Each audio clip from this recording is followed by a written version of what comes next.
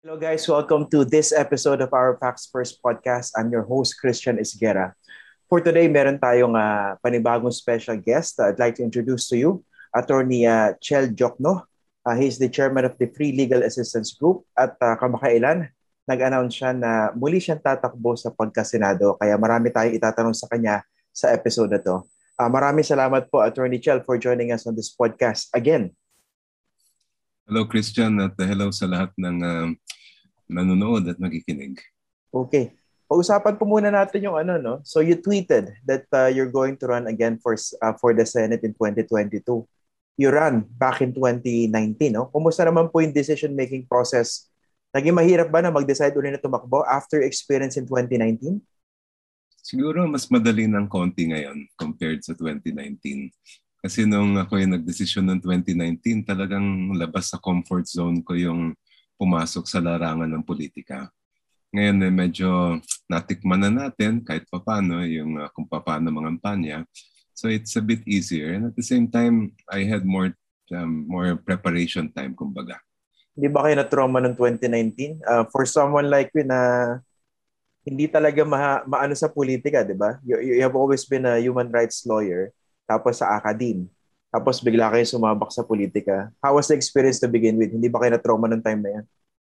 Hindi. Actually, meron kasabihan, di ba, that there are some defeats that are victories in themselves. And the fact na nakakuha tayo ng 6.3 million votes was really an eye-opener for me because it made me realize that there is a chance. Noong 2019, no? Yes. Pero ngayon, what makes you so positive that you would have better chances in 2022 and that pag sinuwerte at pag pinalad, makakapasok sa Magic 12? So much has changed since 2019. Unang-una, in the political landscape, in 2019 ay midterm election yan. Kaya yung mga mayor, mga vice mayor ay naturally, medyo reluctant silang salubungin kaming mga opposition with open arms kasi alam nilang nakaupo pa ng 3 taon yung mga nasa Malacañang. This time around, it's term-ending election and all bets are off. So it's much easier, I think, for them to be more welcoming to the opposition. Second, in terms of the political landscape as well, ay dumating yung pandemya at talagang nagbago halos ang buhay nating lahat.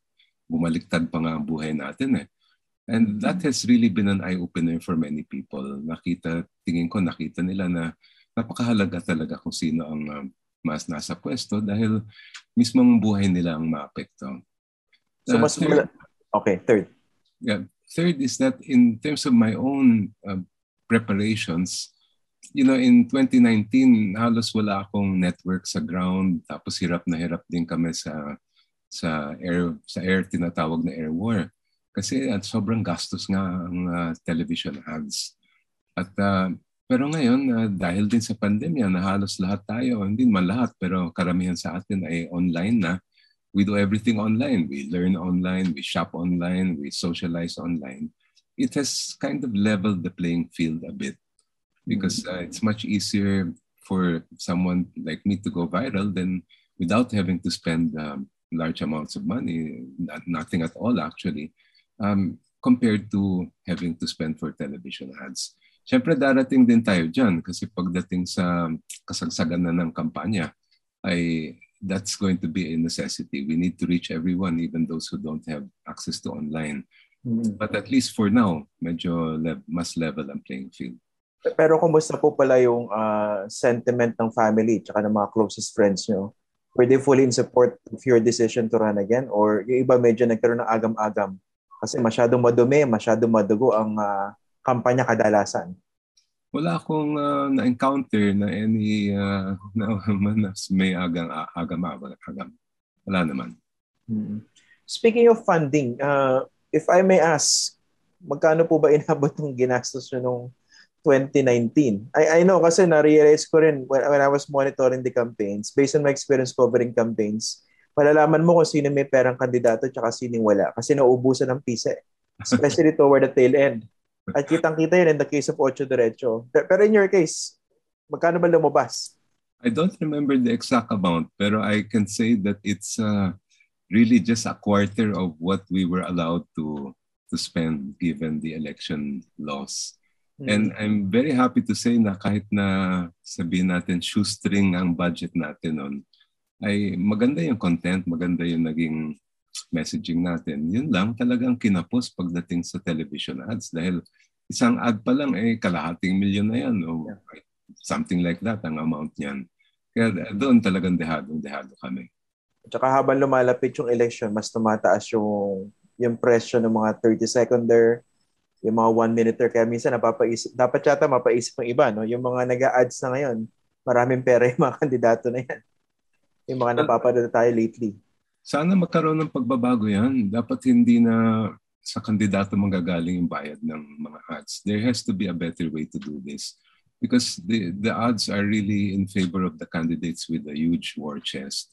And that's not how an election set. Nga, di ba? Fair and free. But how can it be fair and free if those with money have a distinct advantage over those who don't? Dito, kumusta naman yung support coming from, let's say, volunteers? Kasi you mentioned na iba yung situation in 2019, that was a midterm election, talagang well-entrenched si President Duterte, pero ngayon paalis na siya. Mas dumami ba yung volunteers ngayon? Mas marami ba expression of support for the opposition, including yourself? Yes, I'm very happy to say that we've opened up our online sign-up sheet in June of this year. And by now, we have over 10,000 is what has been reported to me. This is just for my own personal campaign. Hindi ko alam ang numbers sa ibang mga kakandidato sa opposition. When you say sign-up sheet, ito yung mga volunteers, 10,000 people? Yes, and iba-iba yan. They come from different walks of life, different parts of the country. Na organized na namin sila by geographic areas and even by in terms of what they can do for the campaign.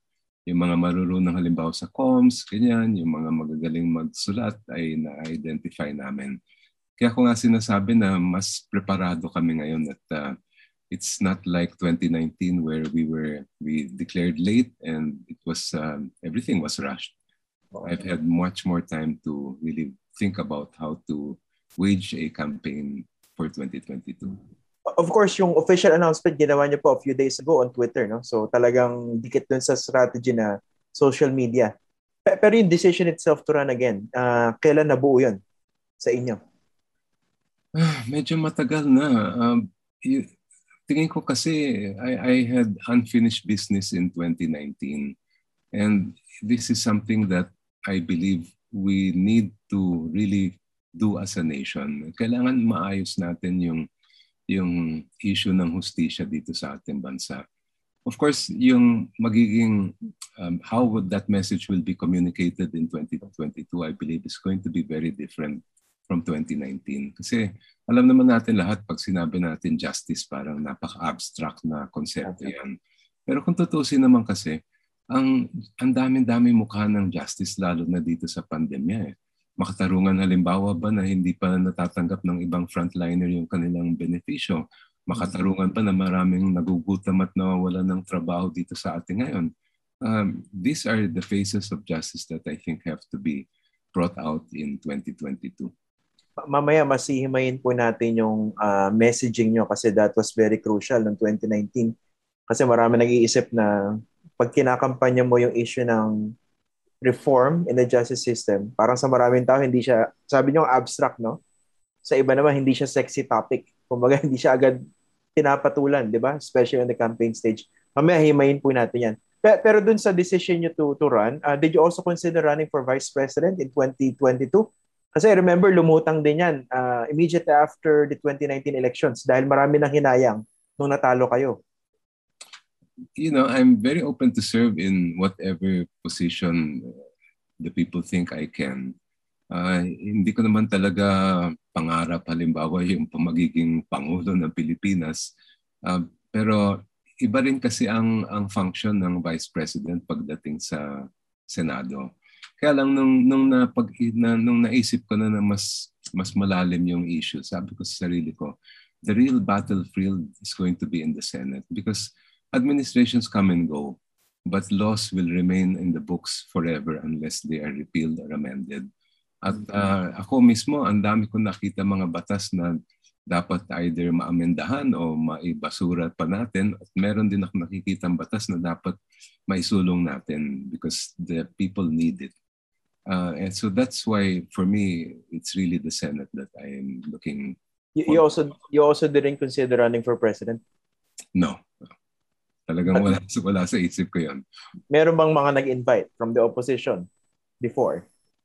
Hindi, may mga nagsabi, may mga nag-explore ng mga iba't ibang mga positions at pairings. Like I said earlier, I was open to being the vice presidency, but really that's not been my target. Did you get invited for a possible tandem, kunwari, with Vice President Leni Robredo at kayo yung vice president niya? You know, I would be very willing to do that. Actually, matagal ko na rin sinasabi na yung Pangulo ko si VP Leni. But there are also political considerations there. We're both from Luzon and we both, I think, have the same natural constituency. Mm-hmm. So it may not be a good political strategy to follow. Kumbaga, walang value added in terms of the constituency yung isa sa isa. Tama, no? Yes. That's what you're talking about. Pero nagkaroon ba ng serious discussion regarding that? Robredo and Diokno? Wala naman sa pagkaalam ko, at least not involving me. Okay. May binanggit kayong very important, no? Sabi nyo kanina, administrations come and go, but yung legislation, they stick. No, kasi batas yan eh. So very important na maintindihan ng mga nanonood sa atin yan. Pero I'd like to know your thoughts on the current composition of the Senate now, especially with the victories that were registered in 2019. And kayo, as a whole, how do you see the Senate now under President Duterte? Well, let me just say, looking forward, it will be a challenge for whoever wins in 2022 to work with those who won in 2019. But for someone coming from the opposition, I think that will be something that is workable and doable. The Senate is very different from the House of Representatives because you're only dealing with 24 personalities. And that is going to require a lot of people skills, put it that way, and negotiation skills as well. That's going to be a real big challenge for anyone who gets into the Senate. So do you think you can work with the likes of Bato de la Rosa, Senator Bongo, yung mga talagang tao ni President Duterte dyan? Kasi pag tinignan natin yung stand nila sa mga issues, you're poles apart. You're strictly for human rights. Very passionate about it. Sila naman, syempre, they won't say that they're also not for human rights. Pero yung mga pronouncements and actuations, basically in support of this blood drug war. You know, it's always a question of being able to find common ground. But if there are situations where we cannot, then so be it. There are still other senators naman who I think may be open if ever they would not be open to working together. Okay. You're running under the Isang Bayan ticket, tama po ba? Actually, I cannot say that because wala pa naman announcement ang Isang Bayan. I am being considered by Isang Bayan as one of those who may be put in the unity slate. But I will have to wait until they make an announcement for me to know. I don't know really. Right now, I'm an independent. So wala pa talagang ticket na magdadala rin sa candidacy niya? Sa ngayon, ako isang independent at titingnan natin kung any kind of arrangements can be made with other political parties to be perhaps a guest candidate. Malalaman pa natin yan siguro in the months to come. Okay. Yung pag-usapan po natin yung mga issues that should define the 2022 campaign. So, for example, yun sa inyo, binanggit nyo kanina yung pandemic, di ba? Ano sa tingin niyo yung mga dapat talaga mag-define? Ano yung dapat yung maging takbo ng kampanya? Kasi marami naman talagang hindi tama tayo nakita over the past several years. Karamihan dyan systemic, karamihan dyan siguro born out of the current administration. Many of them, of course, was because of the current administration. So during the campaign, ano dapat yung mag-define? Ano mga issues? Yung isa, yung management of the pandemic and how to make sure we go into a new normal as quickly as possible. We have to do this because the economy is really suffering. from all the lockdowns. Tingin ko hindi na natin kaya na yun ang magiging solusyon palagi. The issues that we are facing have to do with issues of unemployment, especially among the youth. Parang triple yata ang youth unemployment compared to the national average. We have to do something about that. At yun ay nakakabit naman sa ating MSMEs because our MSMEs employ about 64% of the workforce. Sila yung grabe ang tama dahil dito sa mga lockdown at sila yung talagang humihingi, nangangailangan ng suporta sa pamahalaan na sa pagkaalam ko ay hindi nila pa natatanggap. They haven't felt that support. We need to find ways to provide them, for example, with low interest or interest-free loans and as well with some kind of tax breaks if possible so that they can get back on their feet. If we cannot help the MSMEs, they cannot then employ the workforce at buhay ng marami ang talagang natatamaan yan. The other issue, tingin ko, we have to go back to face-to-face schooling as soon as it is safe because we are losing so much in terms of education from online. Unang-una, hindi naman lahat ay may access sa online learning, access sa electronic device at sa Wi-Fi. At I don't believe it's a viable solution to the issue of the pandemic. But however, I must say that the only way we can go back to face-to-face is kung mapataas na natin yung ating vaccination rate, which by my last check was only in the area of 15, 16%, if I'm not mistaken. Kailangan umabot tayo ng mga 60 to 70% so that we can be sure that our children are safe if they go back to face-to-face. We need to do that not only for them but for the future of our country. So yun yung ilan na mga issue na tingin ko will define the campaign. Nandyan din syempre yung health services ng ating pamahalaan. How can we ensure that the services will reach ordinary voters, ordinary Filipinos who will really need it the most? And how can we be sure that the funds allocated to the Department of Health and PhilHealth, for example, are properly used by those agencies? How about yung justice? Kasi that's a very important issue, especially in the context of human rights. Pero hindi ba kayo nahirapan i-communicate siya noong 2019? Ano yung mga tweaks na sa tingin niyo pwedeng gawin para mas maintindihan, mas maipaliwanag sa mga botante na itong issue na to, this has to be front and center because this concerns each and every Filipino? Actually, yung issue ng justice kasi, ang nagiging problema dyan, yung mismong salitang katarungan. Kasi parang, wow, bigat naman ng dating ng salita na yon. But it can be couched in so many ways. Yung mismong example lang halimbawa, yung issue ng ayuda, yung issue ng benefits ng frontliners natin, yung issue ng pagbabalik sa eskwelahan, may element paragi yan ng tama ba yun, wasto ba yun, yun ba ay makatao. At ang tingin ko, mas kailangan doon ang approach kesa sa gagamitin natin yung ganong klaseng mga abstract na terminology or language. May slogan na ba kayong ngayon na magagamit for the 2022 election? It's in process. We're not yet finalized. Hindi pa finalized. Kaya ayoko pang i-jump the gun. Pero definitely lalabas yan. Kailan nyo itataon yan? After the filing? Around that time, malamang. Yes. Pero meron na kayong team. Buo na yung campaign team nyo. And anong composition yan? Puro kabataan ba? I have a team, intact pa rin yung team ko noong 2019 pretty much and then nadagdagan pa siya. Kaya ako ay mas confident ngayon kasi pati ang aming ground network medyo napalawak na namin at meron din akong mga quote-unquote advisors na galing sa kabataan at sa iba't ibang mga sektor.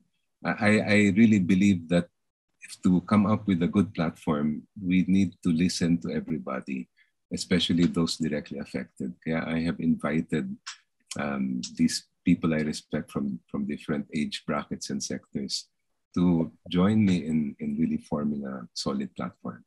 Yung ano po, yung campaign team nyo, is that predominantly composed of the youth? Ano yung average age ng mga tumutulong sa inyo? I would say yes.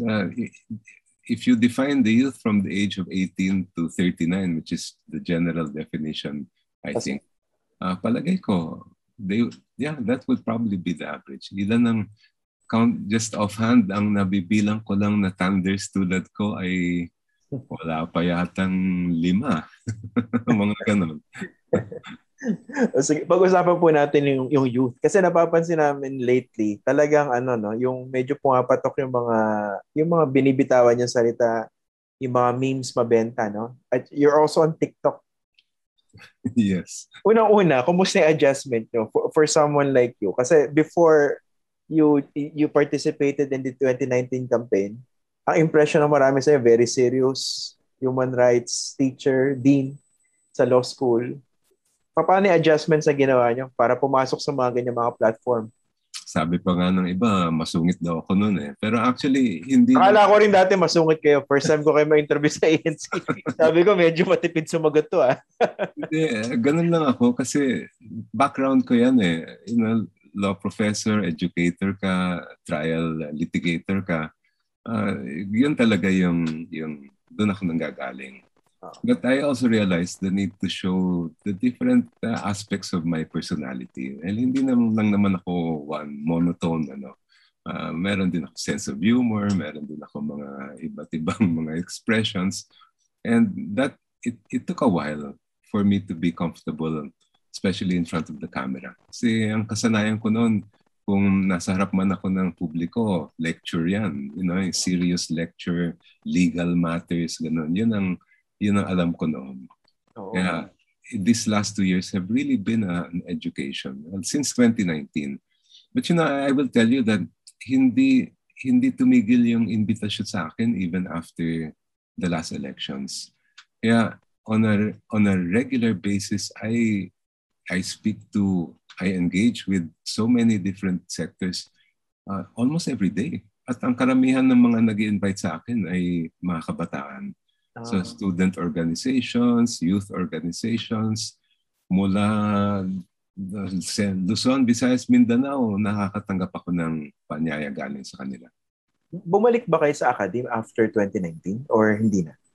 Yes, pero hindi na ako dean. Ako'y law professor na lang. Bumalik sa pagtuturo, no? Mm-hmm. Pero dito sa yung paggamit ng mga bagong platforms na talagang very attractive and palatable to the youth. Hindi ba kayo nahirapan? For example, kaya nyo mag-TikTok mag-isa ngayon? Ay, sinushoot ko sarili ko ha. You do that yourself? Yes, of course sa editing, wala na akong dyan. Wala akong alam sa technology pagdating sa editing. But the actual recording of my TikToks is, I have a tripod here where I'm sitting. I have a tripod and the equipment I need. It's really been an adjustment. I look at it as a challenge. Parang excited din ako kasi it's something so different from what I know. Sino nag-i-edit after mag-shoot kayo? Meron kami, may team. There's a team that my son Pepe, I guess is a film director. Yeah, a film director. So very much involved siya sa campaign nyo ngayon? Yes. Yes. Napanood ko isang video nyo yung nagtuturo kayo on how to cook cauliflower rice. Actually, gagayain ko siya one of these days eh. Madali pala. Yun, paano kinunan yun? Sa bahay po ba yan? I've been in this sort of, I challenged myself health-wise kasi I was getting really heavy. So I decided to really go on a lifestyle change. And I'm happy to say that I've lost like 15, 17 pounds in the last several months. Kaya it's very nice. Alam mo yung isa ko rin feeling kasi noong 2019. Napapagod ako kasi alam mo yung campaign trail, di ba? Kaya I decided I need to be more physically fit for 2022. If I may ask, ilang taon na po ba kayo ngayon? I am 60. Senior na ako ngayon. Batang-bata pa. 60. Yes. Saktong 60. And I think isa sa mga revelations during the campaign noong 2019, yung you were into martial arts pala. Well, I have a black belt in Aikido, which I was given, kailan ba? I studied it studiously really for around 8 or 9 years when I came back from the States. So that must have been mga late 80s until sometime in the 90s or mid 90s. And it's different from the usual discipline na martial art kasi hindi naman siya yung violent type. The basic philosophy of Aikido is you are able to neutralize somebody, an attacker, peacefully. In other words, without hurting them. So that's the basis of what we learned. You can also break bones and stuff like that, pero hindi yun ang tinuturo sa amin. Okay. Kasama rin po ba dyan yung using the strength of your opponent against him, but peacefully? Tama ba? Exactly.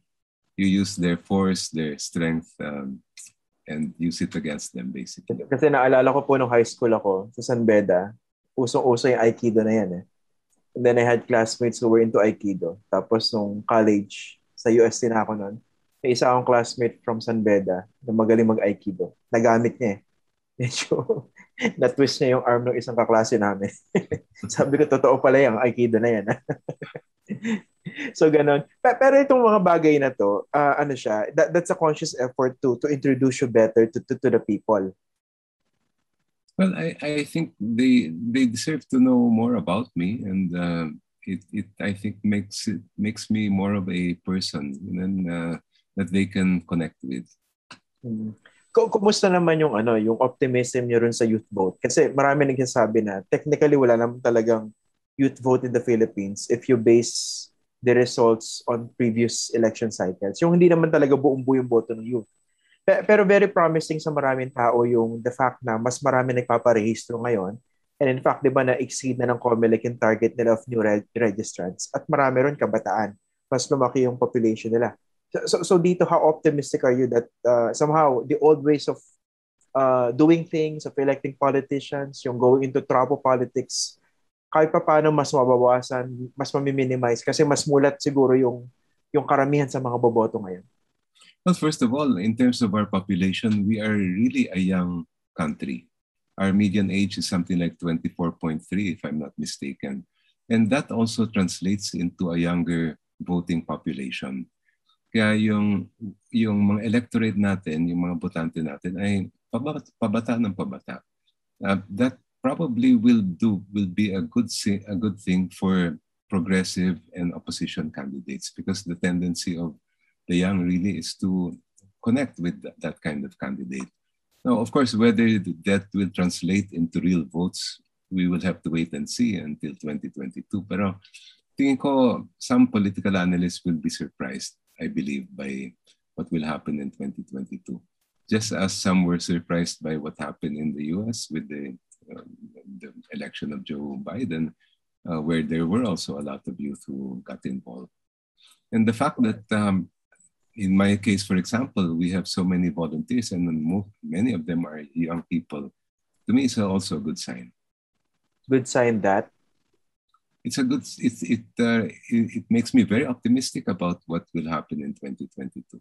I didn't feel that energy or that vibe in 2019 as much as I'm feeling it now, and we're only in end of September.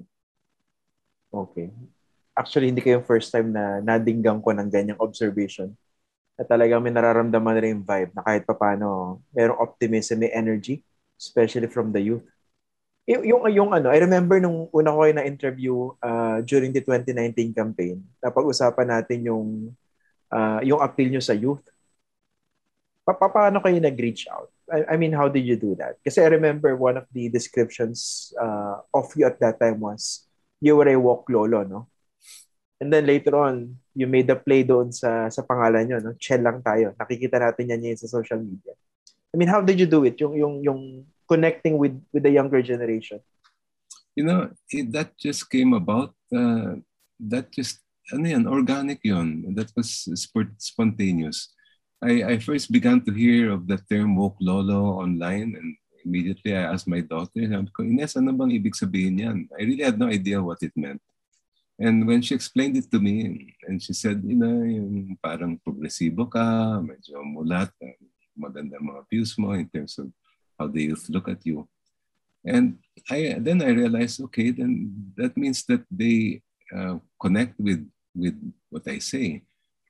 And of course, meron din naman negative side daw yung woke, yung parang the dark side of it. But from the way I understood it, they were connecting me more with the positive side of it. Kasi kasama yata rin sa kultura na yun, yung cancel culture.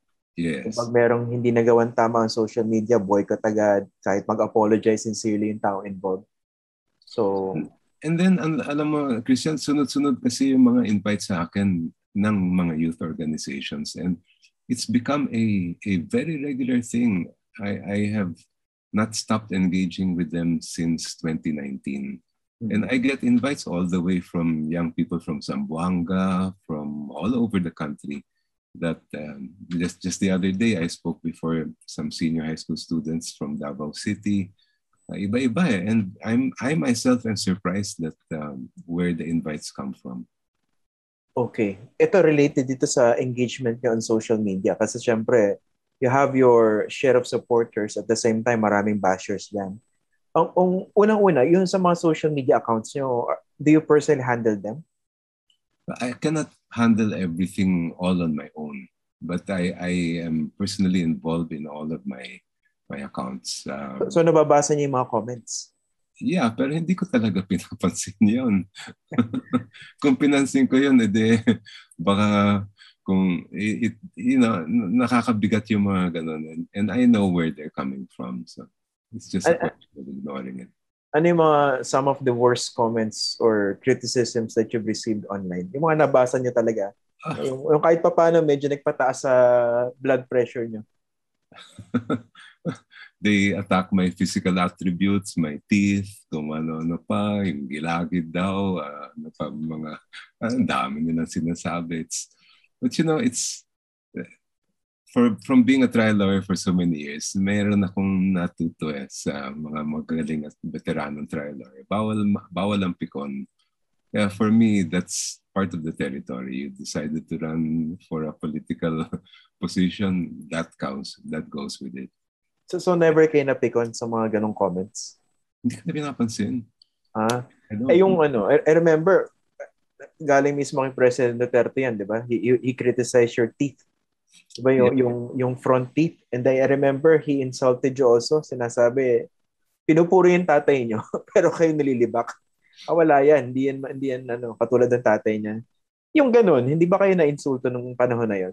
Using the pulpit of the national television, President Duterte criticizing you, devoting a significant amount of time to pounce on you? You know, I've always believed that insulting someone degrades the person who makes the insult rather than the one who is the subject of the insult. And it's really unbecoming of a president to act that way. Pero that's his choice and he will live with it. He will have his own day of reckoning. I know that. And let it come and let him take the consequences of it. Okay. Yung ganyan, I remember yung criticism ginamit din before kay Senator Nancy Binay when she was running for the Senate. Iba yung kulay naman niya iniinsulto. But she was able to use that to her advantage. May mga nakikita ko sa inyo ngayon on social media. Yung insulto na ginamit sa inyo ni Presidente, yung ngipin, actually, na-segue into something positive. Is that also part of the strategy? Well, maybe it's part of my background in Aikido to use their attack against them. Kasi nga naman, bagay na bagay yun nung sinabi niyang ngipin, kailangan talaga naman ng ngipin ng ating batas, di ba? So, this is... it's tit for tat, and that's my way of responding to that kind of insult. So kayo mismo naisip niyo na to make use of that. Kahit pa paano take advantage of that. Yeah. Okay. Sige, pag-usapan naman natin Attorney Chel yung current lay of the land. Unang-una, marami naghihintay kay Vice President Leni Robredo to make her decision. Ano bang tingin niyo rito? May mga nagsasabi na she has no other choice but to run for president even if that would come at the cost of not uniting the opposition. Well, I myself am waiting for her decision and I myself am really hoping that she will make a positive announcement. But, I really respect Vice President Leni Robredo so much and I will definitely abide by whatever decision she makes. mahirap talaga yung sitwasyon niya. No one else can make that decision for her. And let's wait and see what will happen. She has the country's best interest in mind. And that's one thing that really makes me admire her. That wala sa kanya yung personal na interest, personal na ambition. Ang gusto lang niyang mangyari ay maayos yung buhay ng lahat. Pero posible pa bang mapag-isa yung opposition at this stage? For example, si Mayor Isko Moreno nag-declare na, Senator Manny Pacquiao, although nakikipag-usap pa sa isang bayan, nag-declare na rin. Meron ng Ping Lacson na formally nag-declare. Given these developments, sa tingin nyo, realistic pa ba na mapag-isa yung opposition forces with a singular goal of preventing a victory of whoever President Duterte would be fielding? You know, the term opposition is a very malleable word, and there's so many different ways we can define it. And it really depends on how we define that word before we can answer that type of question. Now, ultimately, it's going to be a question of, who are the people going to back? And that is a question that will unfold as we go through the campaign. First thing we need to know, probably we will know only by October 8, is who's going to run for what position. Pag definite na tayo dyan, the next question is, how are we going to support those whom we believe should be elected? And I do hope that Isang Bayan, the unity slate and the whole concept of Isang Bayan of really having one slate that everyone will support will happen, but we don't know yet. We'll have to see, because that announcement is also going to come, I believe, within the next week or two. Okay. Kayo naman po, you made it clear na you would support Vice President Leni Robredo if she runs for president, di ba? Yes. Kaliwanag po yun. Siya ang presidente niyo. Pero dun sa mga currently nag-declare at present, I'd like to get your thoughts.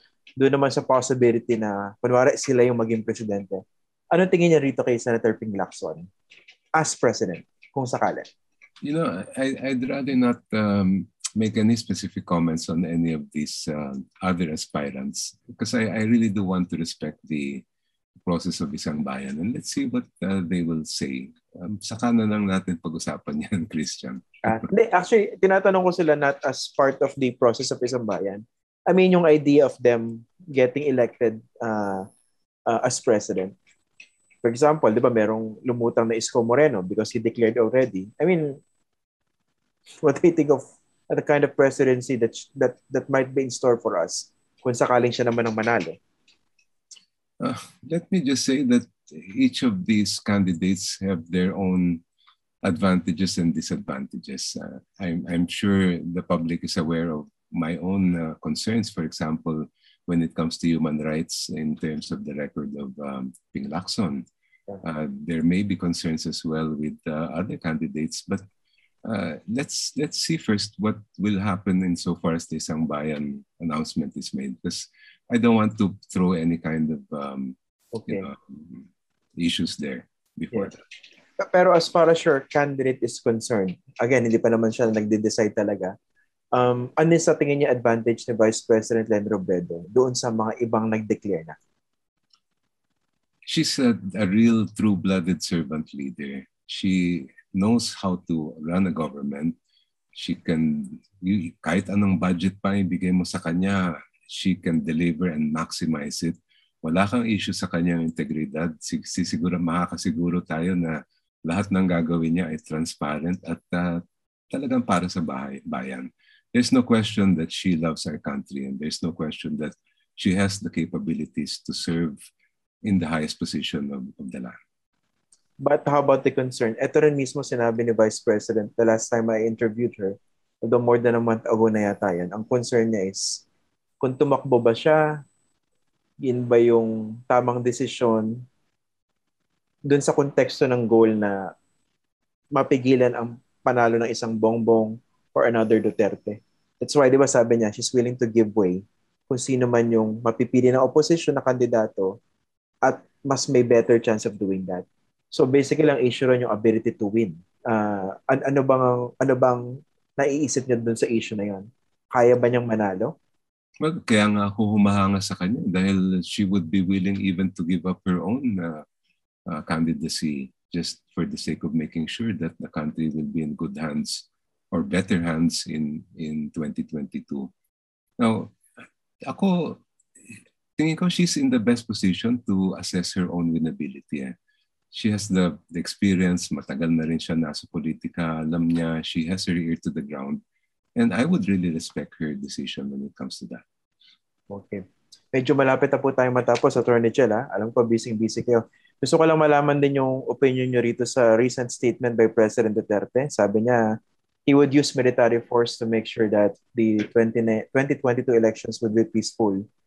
Medyo, correct me if I'm wrong, pero this came out of the blue. Meron bang, I don't remember anyone warning of a violent elections at this stage. Pero bigla may sinabing ganito. Anong basa nyo rito?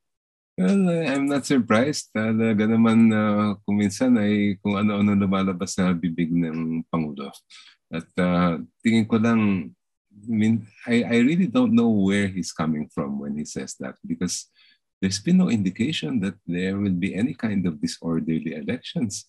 Mapapansin niyo pa nga ay ang dami-dami pang may gustong magrehistro, pila-pila pa rin yung mga registration center natin. Ibig sabihin, gusto talaga ng taong bayan makilahok sa darating na halalan. At sana sino man, pati siya ay iigalang niya yan. Okay. Si President Duterte naman, formally, he accepted the nomination of PDP Laban for Vice President. What do you think of this? At saka, they also believe na talagang hindi natatakbo si Sara Duterte based on her last pronouncement that she would only seek re-election as mayor. My own personal opinion is that it is unconstitutional for a sitting president to become the vice president in the next term because it's an indirect way of doing what he's clearly prohibited from doing directly. Kung siya nga ay manalo sa pagka vice-presidente tapos may mangyari o mag-resign yung Pangulo or for some reason ay ma-incapacitate siya, o di magiging Pangulo ulit si Duterte, and that is totally clearly against the intention of the Constitution. Now, of course, ultimately, if ever that happens, that it's the Supreme Court that will decide that issue. And I cannot put myself in the shoes of the court in terms of what the result will come out. About kay Sara po? Yun naman kay Sara, ay tingnan natin. Ako, alam mo naman, di ba, nangyari dati, madali naman palitan ng isip niya. Okay. Sige, finally, I'll give you this opportunity to talk to our viewers and listeners. Ano ba yung mga perhaps gusto nyo ipaalala, gusto nyo sabihin sa kanila? Well, unang-una, salamat Christian sa pagkakataon. At sa tingin ko, maganda itong darating na halalan sa 2022. Dahil ito ay hindi lang naman pagpipili ng political personality. This is a question of what kind of leader do we think our country needs to bring us out of the pandemic and into a new normal. Ako'y talagang excited sa mangyayari at I hope everyone has registered and please make sure you participate by voting in 2022. Tingin ko, ang nakataya na dito ay mismo kinabukasan natin. Kaya sana, ang pipiliin natin na kandidato yung may track record, yung may integridad, yung may plataforma at pinakamahalaga sa akin yung talagang nagmamahal sa inang bayan. Thank you. Maraming salamat po, Attorney Chel Diokno, for joining us on this podcast. Maraming salamat po. Thank you, Christian. That's it for this episode of our Facts First podcast. Ako pa rin ang inyong host, si Christian Esguerra. You can listen to this episode on Apple, Spotify, Google, and Stitcher. You can also watch the video on YouTube on my YouTube channel. Maraming salamat po.